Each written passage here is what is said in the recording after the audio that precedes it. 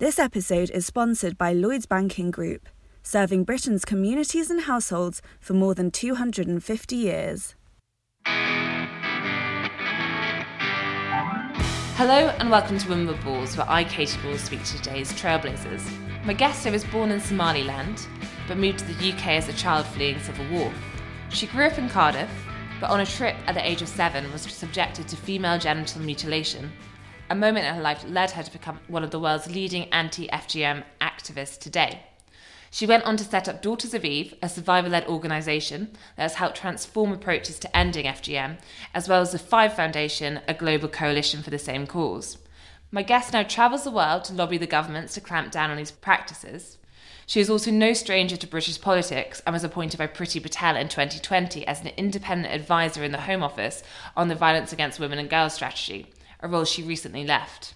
In 2019, she published her first book, What We Are Told Not to Talk About, containing 42 stories from 152 interviews, and was awarded an OBE for her groundbreaking activism. My guest today is Nimco Ali.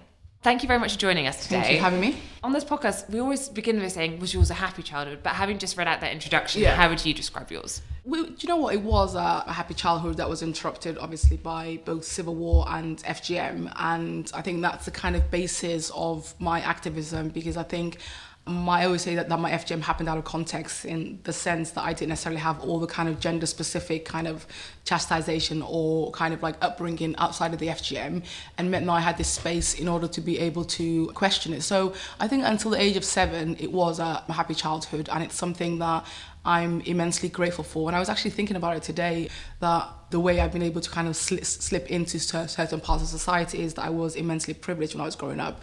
I lost everything in the Civil War, and can say I lived in kind of like, poverty growing up in my early teens and the young age. But because I came from such a privileged background, I've never really saw myself as poor. So yeah, in a roundabout way, I did have a lovely childhood, and I had a family and grandparents that I really loved. And you mentioned the Civil War, that you fled. Do you have many memories of Somaliland before you came here? I do, and it was really, so we used to go back once or twice a year since I was born. So I remember Somaliland very well, and I remember my grandparents' house very well, and it was a really amazing time. I remember the war very vividly as well, and it's something which it's really interesting, being that little bit British and that little bit African, in the sense that I was 6 at the time and I ended up turning 7 as we were trying to get away. But having come from Manchester, where there weren't bombs falling out from the sky when Hargeisa, which is the capital of Somaliland, was being hit, I remember crying and saying, I don't want to die. And everybody really found that really funny, because they're like, oh my God, you're so obsessed with your life. I'm thinking, I'm 6.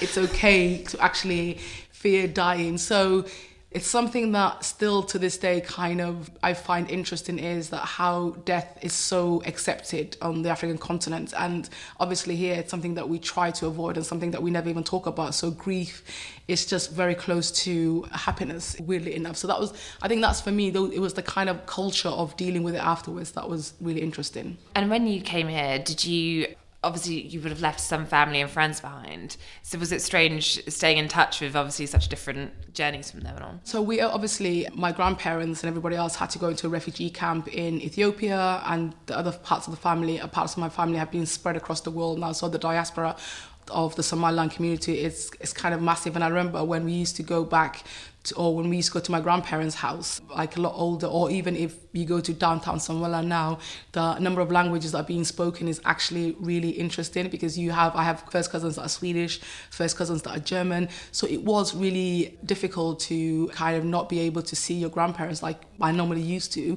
But what was also interesting was the fact that, because Somali was more of an oral language than a written one, my mother was the first generation to be educated in Somali. The way that people used to keep in contact wasn't through letters, but it was through tape recordings. So you would record a tape and then send it over, and then they would record a tape for you and then bring it back. So it was a really interesting way. You even did that with family members that were in America or other parts of Europe. You wouldn't write letters, but you would go and basically send the tape recording to them. And then you get to the UK. Yeah, so we came back to Manchester, yeah. I'd lived in Manchester, so I was so happy to be back. It was just like, I always say that because I came back in September, and I always love autumn and that kind of, I was so happy to be back. I'd never been happier to basically be out of Africa. And that's a weird thing that I didn't go back to Africa again until 2016. And 2014 actually. I went to Burkina Faso, and then I went to Somaliland in 2016. I was literally, it wasn't technically fuck Africa, but it was just like, I'm never going back to that place again, because not only had I just experienced civil war, but also FGM as well, which I had no kind of context to, but I just knew it was painful. But what was really interesting was the fact that I had the same year 3 teacher. I'd gone back to school and we had the same teacher, and she'd seen the news in terms of what happened in the Horn, and she was like, "Are you okay? I'm so glad you're back. How are you? How was it?"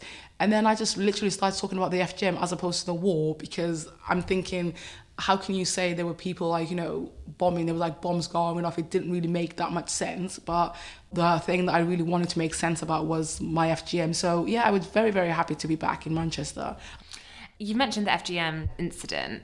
I suppose just for listeners, if you could just roughly explain. So you were living in the UK, but then you go on a trip, and you don't know what exactly has happened. No, so basically what happened was that the war had broken out by the time that we were there, and my grandfather, God rest his soul, was one of the founding members of Somaliland. So he ended up being arrested while we were in town, and then basically the dictator of Somalia ended up having a massive clampdown on the capital of Somaliland, Hargeisa, in order to try to just get these dissidents to stop uprising. And they weren't even armed. There was more of a revolution that you would see in Iran today and all those other kind of things, where it was a bit like the Arab Spring, but in the Horn of Africa.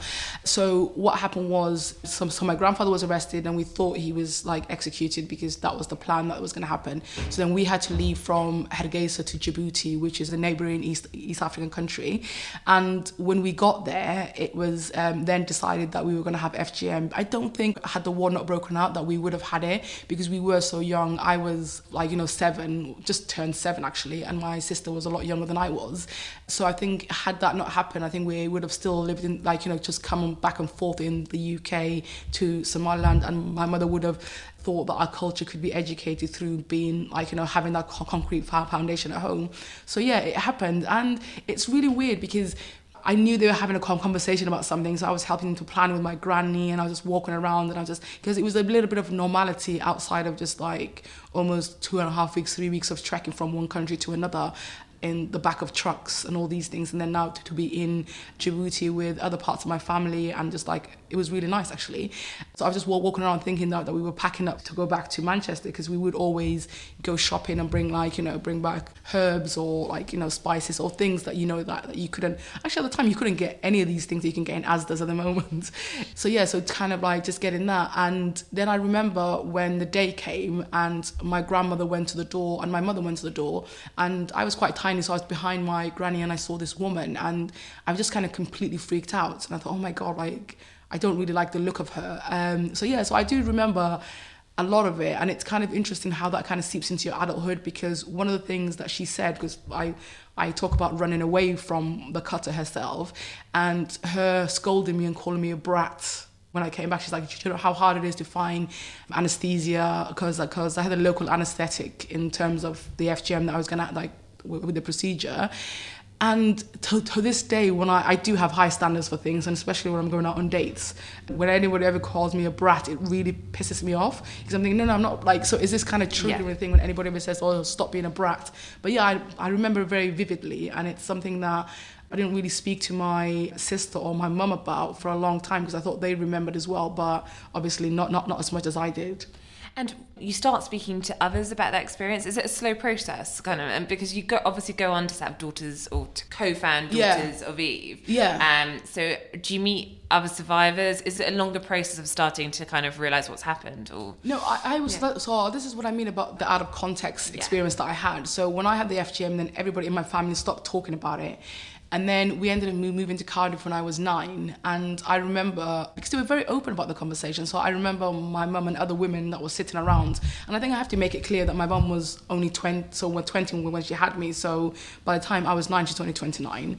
So I remember my mum talking to her friends, and then all of a sudden, because there was such a massive influx of Somali communities, especially from Somaliland, into the UK, everybody was really concerned about their Somali daughters that were growing up here, because we were completely seen as like being born here, we were called fish and chips, so we were like the diaspora children, so therefore are not as Somali as the girls that had gone back, like, you know, had been born back in Somaliland. So I remember a lot of the mothers talking about, oh, we need to get our daughters cut because they've all lived here all their lives and we never done it. And my mother was very happy about saying, oh, well, I had them cut before we came.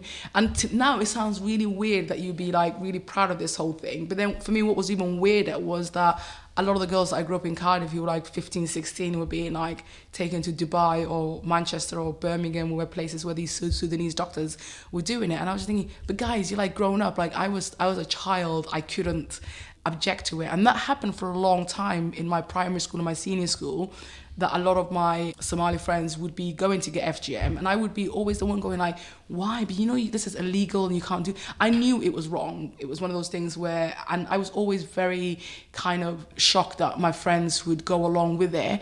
But then I understand that they didn't necessarily have the same kind of family upbringing that I did. They didn't have the kind of parents that allowed you to be able to speak back and do all these other kind of things. So I think I was very much raised in a family where my outspokenness and my kind of like, sometimes you can say arseholeness was accepted, and I was allowed to be this concept of what other people might have thought was a brat.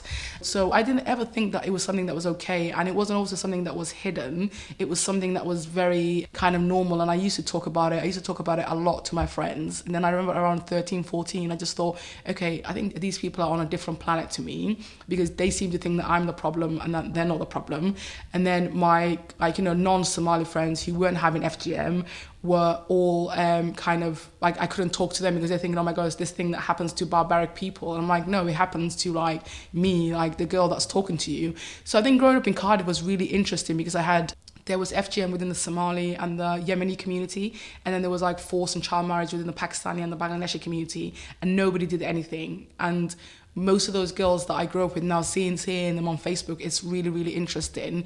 And I realise how different my kind of privileged upbringing in terms of to have some kind of feminist voice was to theirs. And I feel bad about it, but I was just a child that was just really thinking like, guys, like, what the fuck? Like, why are you really, like, you know, accepting this? I would have literally set up the Daughters of Eve or done anything to have these conversations at a young age, but I just didn't have the political or the kind of the support that I needed. And then I just stopped talking about it because I thought, you know, this is going to change. I ended up not necessarily mixing with as many Somalis as I used to. And that wasn't necessarily because I wasn't proud of my identity, and I'm incredibly proud of my identity and my culture, but I just couldn't have these conversations that nobody wanted to really have. And you went on to study law at Bristol? Yes, I did. And why did you want to do law? Was it already a bit of a sense of, from some of your comments earlier, almost like knowing your rights? Yeah, it was. And also I think I became, weirdly, I became very political, having seen my grandfather fight for his freedom and his country. And that's something that I'm like, you know, I'm massively democratic. I believe in the democratic system. I believe, like, you know, that democracy is not perfect, but it is the best thing that we have. So I wanted to be able to not just know my rights, but also to be able to defend people. And it was really interesting. I met somebody the other day for the first time, and they said, oh my God, Nimco, you're so controversial. And I was like, how am I controversial? I'm a very kind of like, you know, I'm a pro-choice, anti-death penalty, pro-tax, left-leaning lawyer. If I had gone in the tangent that I wanted to go in, I would have been a human rights lawyer. So I think having seen people be arrested and then also not being able to have a voice as a child, I thought law was the only place to kind of do that. So after you finish your degree, what are you thinking about career-wise? So basically, I'd met my first boyfriend. So okay, obviously, so that, like, you know, boys do change your trajectory. And I remember I was like, so we have to get married, and he was this Somali guy. And it was this whole thing of like, oh, well, then I can't go to law school because that's going to take ages. And obviously, in my mind, I was trying to still fit into this Somali perfect woman, but also at the same time, I was completely different. So I thought, oh my God, if I marry a Somali guy, if I do things the right way, then I can like not be seen as a complete like outsider. So I ended up going into the fast stream, and that was like, that was a lot easier, because then I would get paid straight away, and we were going to get a mortgage, we were going to get a house. And ironically, I was going to move back to Manchester because that's where he was from. So it was really interesting going back to Manchester for the first time and trying to look at houses and seeing like, where we can live and all these things. And then I remember like, breaking up with him because I just thought, God, I can't do this to myself. It's not going to make me happy. And I keep telling people that, and they're like, what do you mean? I was like, he was eating pizza. And I looked at him and I thought, could this be the rest of my life? No. And I left. I said, God, I left. And then I came back to Bristol, and I ended up buying a house in Bristol and just living there, just thinking, this is what I'm going to do. And then I came to London for my rotation, and I thought, God, as much as I like civil service, it's not really what I wanted to do. So let me start volunteering. So I started to volunteer around FGM, because I wanted to do some stuff at FGM. And I remember this young girl in London, she was with an organisation, and she had just come back after being sectioned under the Mental Health Act for having a really intense breakdown. And it was all because she'd been rejected by her Somali boyfriend or future husband because she had the same invasive form of FGM that I did. And I remember I used to take her, because I was working in counter-terrorism at the time, I always used to take her to the Costas in Edgware Road, and we'd sit there and I'd always talk about FGM in the third person. I'm like, it's okay, it's fine. And then she sent me a message saying, I'm gonna do an event in East London, would you come? And then I had my first date in a long time, and it was with a white guy, because I was like, you know what, I'm gonna go in there. And I remember she was late, so we got there and she was late, and then somebody said, well, where is she? And I said, first of all, why are you asking me? Because you're the meant to be having the duty of care to her. And then she came, they basically, before she even took her coat off, they put her on the stage to kind of talk about her experience of FGM. And she was just hyperventilating, and I just thought, my silence is so complicit to her suffering, because she has no idea that there's another person in this room who had the same experience as she did, and it's not the end of the world to have FGM. There is life beyond FGM. And I don't know why, but I just stood up, I got up and I just took her off, and she was still on the microphone. And I said, listen, I swear to you, it's going to be fine. There's nothing wrong with you. I had the exact same FGM as you did. And she was like, will I be able to have sexual pleasure? And I said, it's about intimacy. It's nothing to do with a physical act that happened to you. And her microphone was transmitting at the time. And I still remember this guy going, and I was like, oh God, I've got to... So then I had to go and take him and kind of explain to him, it's fine, I'm not broken, all these things. And it was at that moment when the cat was out of the bag, I thought, okay, for me just... And did he cope with it well? He did, but again, it was if you think about it now, it was me trying to make him feel better rather than him trying to ask me if I'm okay. You're doing the reassuring. Exactly, and for a long time I did that. I always put everybody else's feelings, and even when I talked about my experience of FGM, I would try to get people not to feel sorry for me, and it's you basically just overdid the whole kind of I'm okay, which I was physically okay, but I don't think I was psychologically okay, because I hadn't spoke about it before in such a kind of open way. So then at what point do you set up this group? It's quite soon after that. Yeah, it was quite soon. You're talking about your experience, and then you start to think... Yeah. And we need to do something. And it also actually came about as there were two things that came about. So I remember I was still working in civil service, and at this time the coalition government had come in, so it was about 2012, around that time. And there was a meeting, and then FGM kept on coming up at the Home Office, and these they kept on mixing it with counter-terrorism and all these things from these communities. And then they said, I was in Brent at the time, and Theresa May was coming to visit, and Lynn Featherstone. And then I said, so as they were sitting around in this group, I said, there's this amazing organisation called Daughters of Eve, have you spoken to them? And they're like, yeah, they're brilliant. I'm like, they don't exist, because I just just set it up, because I was in this room of people talking about FGM with zero experience, and then consistently just making things up. And I realized they're talking about girls like me and at women that could be me, but they're not engaging with us. So I thought, okay, fine, we're going to set that up. But I never really wanted me to be associated with FGM. That's why I thought I'm going to put my code name as Nimka with a K.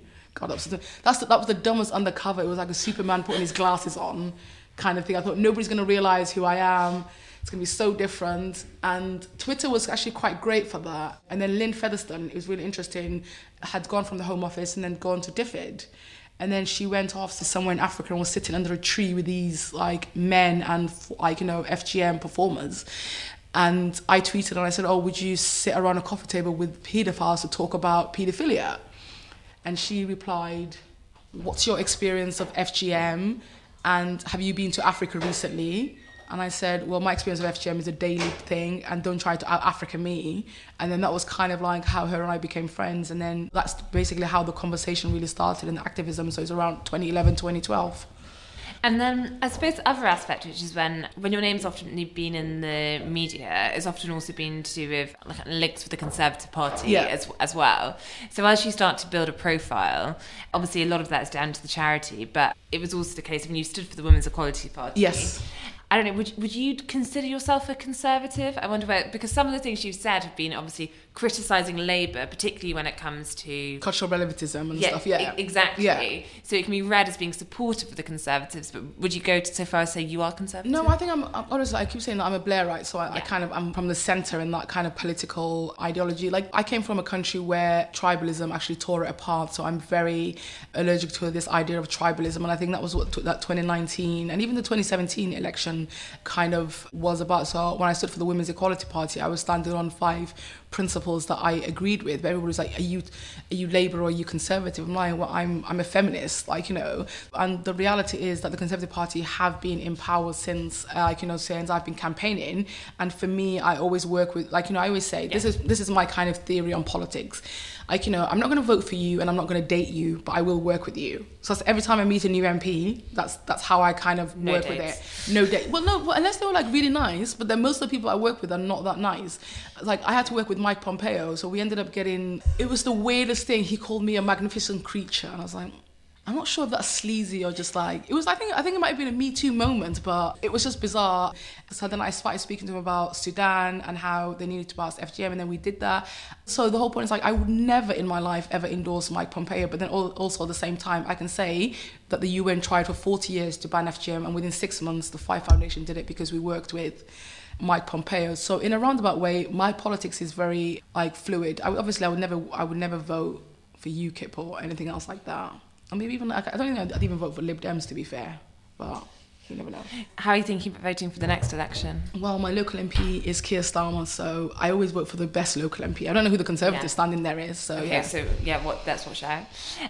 They need to up their game to exactly, vote. Yeah, exactly. Get somebody as good as Keir Starmer. You mentioned the Tories being in power, and as someone who's read lots of your pieces, particularly in your campaigning, there's another reason your name has come up quite a lot in recent years, which is obviously Boris Johnson's been Prime Minister, and you are close friends with his wife, Carrie Johnson, and often I think when it's been, you know, the Court of Boris type pieces. Yeah. You have the cover of the Spectator. Just wonder, what's it like when obviously you have your own thing, and you're actually making loads of change, but then all of a sudden you keep just being referred to as Carrie's friend in the media. Did it get a bit frustrating? It was. Do you know what? It was like, at first, like, I am her friend, but the whole thing, it is kind of like offensive as well, because I've worked with Theresa May, I worked with Gordon Brown. I worked with, like, in terms of the Conservative Party, I worked with David Cameron, I've worked with Theresa May. Didn't really work with Liz because she didn't last that long, which was actually quite disappointing, both as a foreign secretary and as a prime minister, in terms of women and girls, which was kind of sad. So it was kind of sad to be reduced down to just my friendship, and as though my political kind of activism or relevance was like something that became, like, you know, happened overnight. Like, you know, I'd been lobbying people for ages. I mean, for example, one of the most kind of successful things that we did was I actually got a call from the chief whip, and when Theresa May was Prime Minister and Christopher Choves was upskirting. Object to adding FGM to the Children's Act.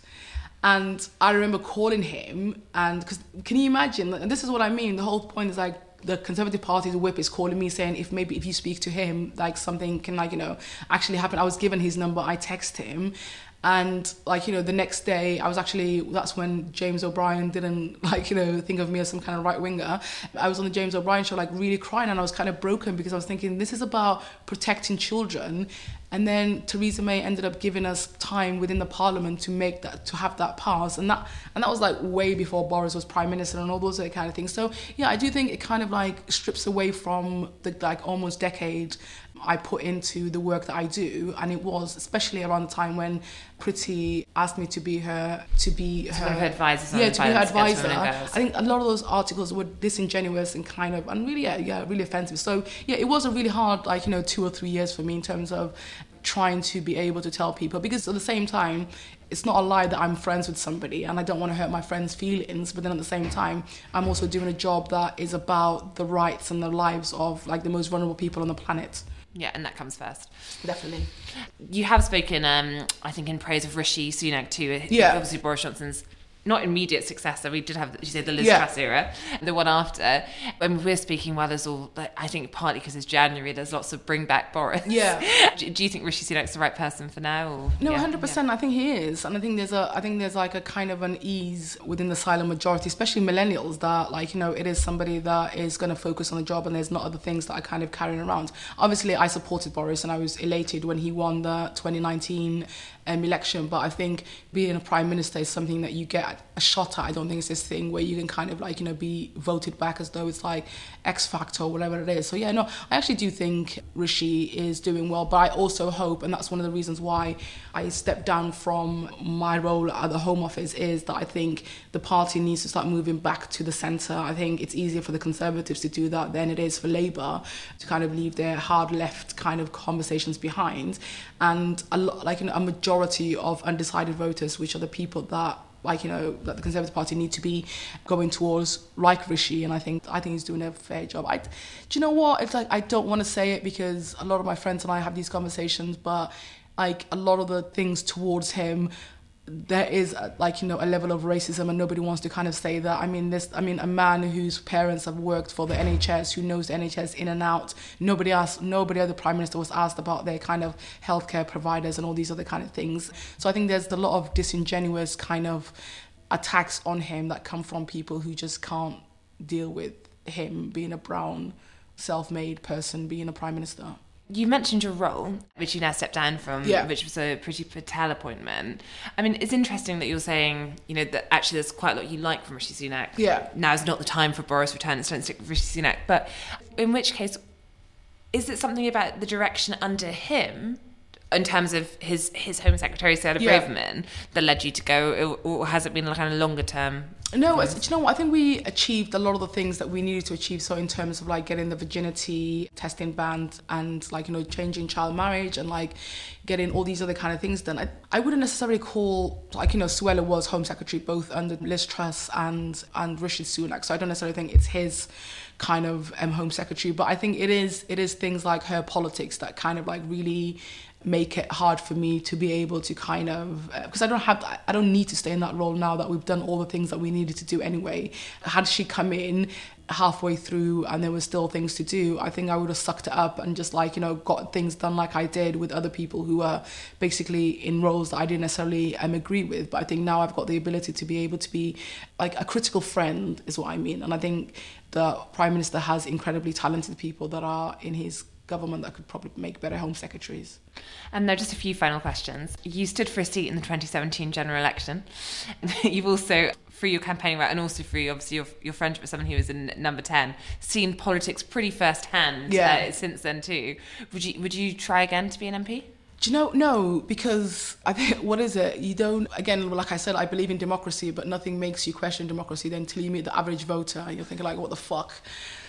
It's like, honestly, sometimes I'm just thinking like, so my standard in 2017, I equate it, again, I keep going back to dating.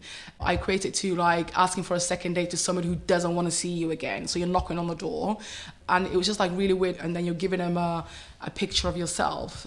And it's just really sad to say, but I don't think, like, you know, if I was going to stand, I'd have to like, I would be really committed to it, but I don't think I would survive. Like, I mean, physically, and I've lived under the fear of death when I first started doing the FGM work, and it's quite nice to be able to walk down the street and not be like spat at or people think that you're kind of public property, to be able to, because it was really interesting about 3 or 4 months ago. It was last January, it's like a year ago almost. So Priti had taken me out for my birthday, kind of like a birthday dinner, because my birthday is shitty December. And we were in Soho House, and then this kind of group sat next to us, and this is what I mean about being a politician. And then this woman came over, this white woman, and she just basically was like, sat down, said, I'm not going to miss my opportunity to say what I need to say to Priti. And I thought, okay, fine, I will be polite and go to the toilet. So then I came back 10, 15 minutes later. And I said to the bodyguards, oh, don't worry, I think it's fine. I think she's just having a conversation. And Pretty was like very kind of, having a conversation and answering things back. And then the woman started to start talking about race and something else. And I said, I don't think you need to lecture to women of color of race. And then this dismissal of like, she's not a woman of color, look at her. And she said, oh, don't worry, I'm not one of those, I'm from Notting Hill. And I was not to say anything, but it was this idea of the fact that I'm a lefty, so therefore I can say these racist things to this woman. And I remember I saw the look on Pretty's face, and she was like really, really kind of like heartbroken, but had to kind of keep it together. And I made a comment to to kind of complain. But I think even in places where you think it's a nice kind of place to kind of sit, where you get that level of racism. So yeah, I think with the amount of hate, like somebody like Owen Jones or all those kind of lefties would imagine that, because the whole point is the Labour Party would never give me a seat. So if the Conservative, Lib Dems, even the Greens gave me a seat, which I'm not saying any of these parties are ones that I want to stand for. I think this idea of how dare you as a black woman stand for anybody that's not, honestly, it would be horrendous. And I think that's a massive issue within our political system that credible women of colour are not able to stand because they're scared for their lives. So no, in a roundabout way, I don't want to be an MP. Yeah, and I think it's interesting too when you're seeing lots of the current MPs are quite young ages. So Deanna Davison and William Ragg all saying they're not going to stand for re-election. It's a job where it's really, really hard, and I think people forget that these people are human. And I always stand by something that I say, I never dehumanize anybody to the point where I can't find some kind of compassion for them. So I can find compassion for anybody, and I never idolize anybody to the point that you can't criticize them. So I think this level of, and that's been my kind of success in terms of my activism, is that I can see goodness in everybody. There's always the ability to have a conversation with somebody and find some kind of common ground. So these MPs, I think people forget that they are human, and social media has even made it a million times worse. So keep on affecting change from the outside. Yes. The final question, because we have run out of time, though I could talk for another 25 minutes, but my producer would kill me. What is the worst advice you've ever been given? Do you know what? I think the advice is, I always hate that thing when there's if there's no seat at the table for you, bring your own seat. I'm like, no, there should be seats at the table for women, and kind of make sure that you are there. And I think women and other people that are around the table should be making seats for other people. But I think, the worst advice I've been given is this kind of, to be a good, quiet woman and kind of live timidly and have some shame. I think that's the whole thing, is have some shame, be embarrassed about your, about your experiences, about FGM and all these things. So I think that's the worst advice I've been given, because had I not been so open about my experience of FGM and the experiences of women like me, I don't think we'll be able to live in a world where I have an 11-year-old niece who has no idea what the letters FGM stand for. But it was something that when I was her age was physically part of my life in such a massive and horrible way. So I think be quiet and be nice is the worst advice I've been given. I hate when people tell me to be nice. Yeah. Thank you, Nimco. Thank you for joining us today. Thank you for having me. Thanks for listening. And if you'd like to send us your feedback on this podcast or any other many podcasts, please do get in touch. Just email us at podcast@spectator.co.uk.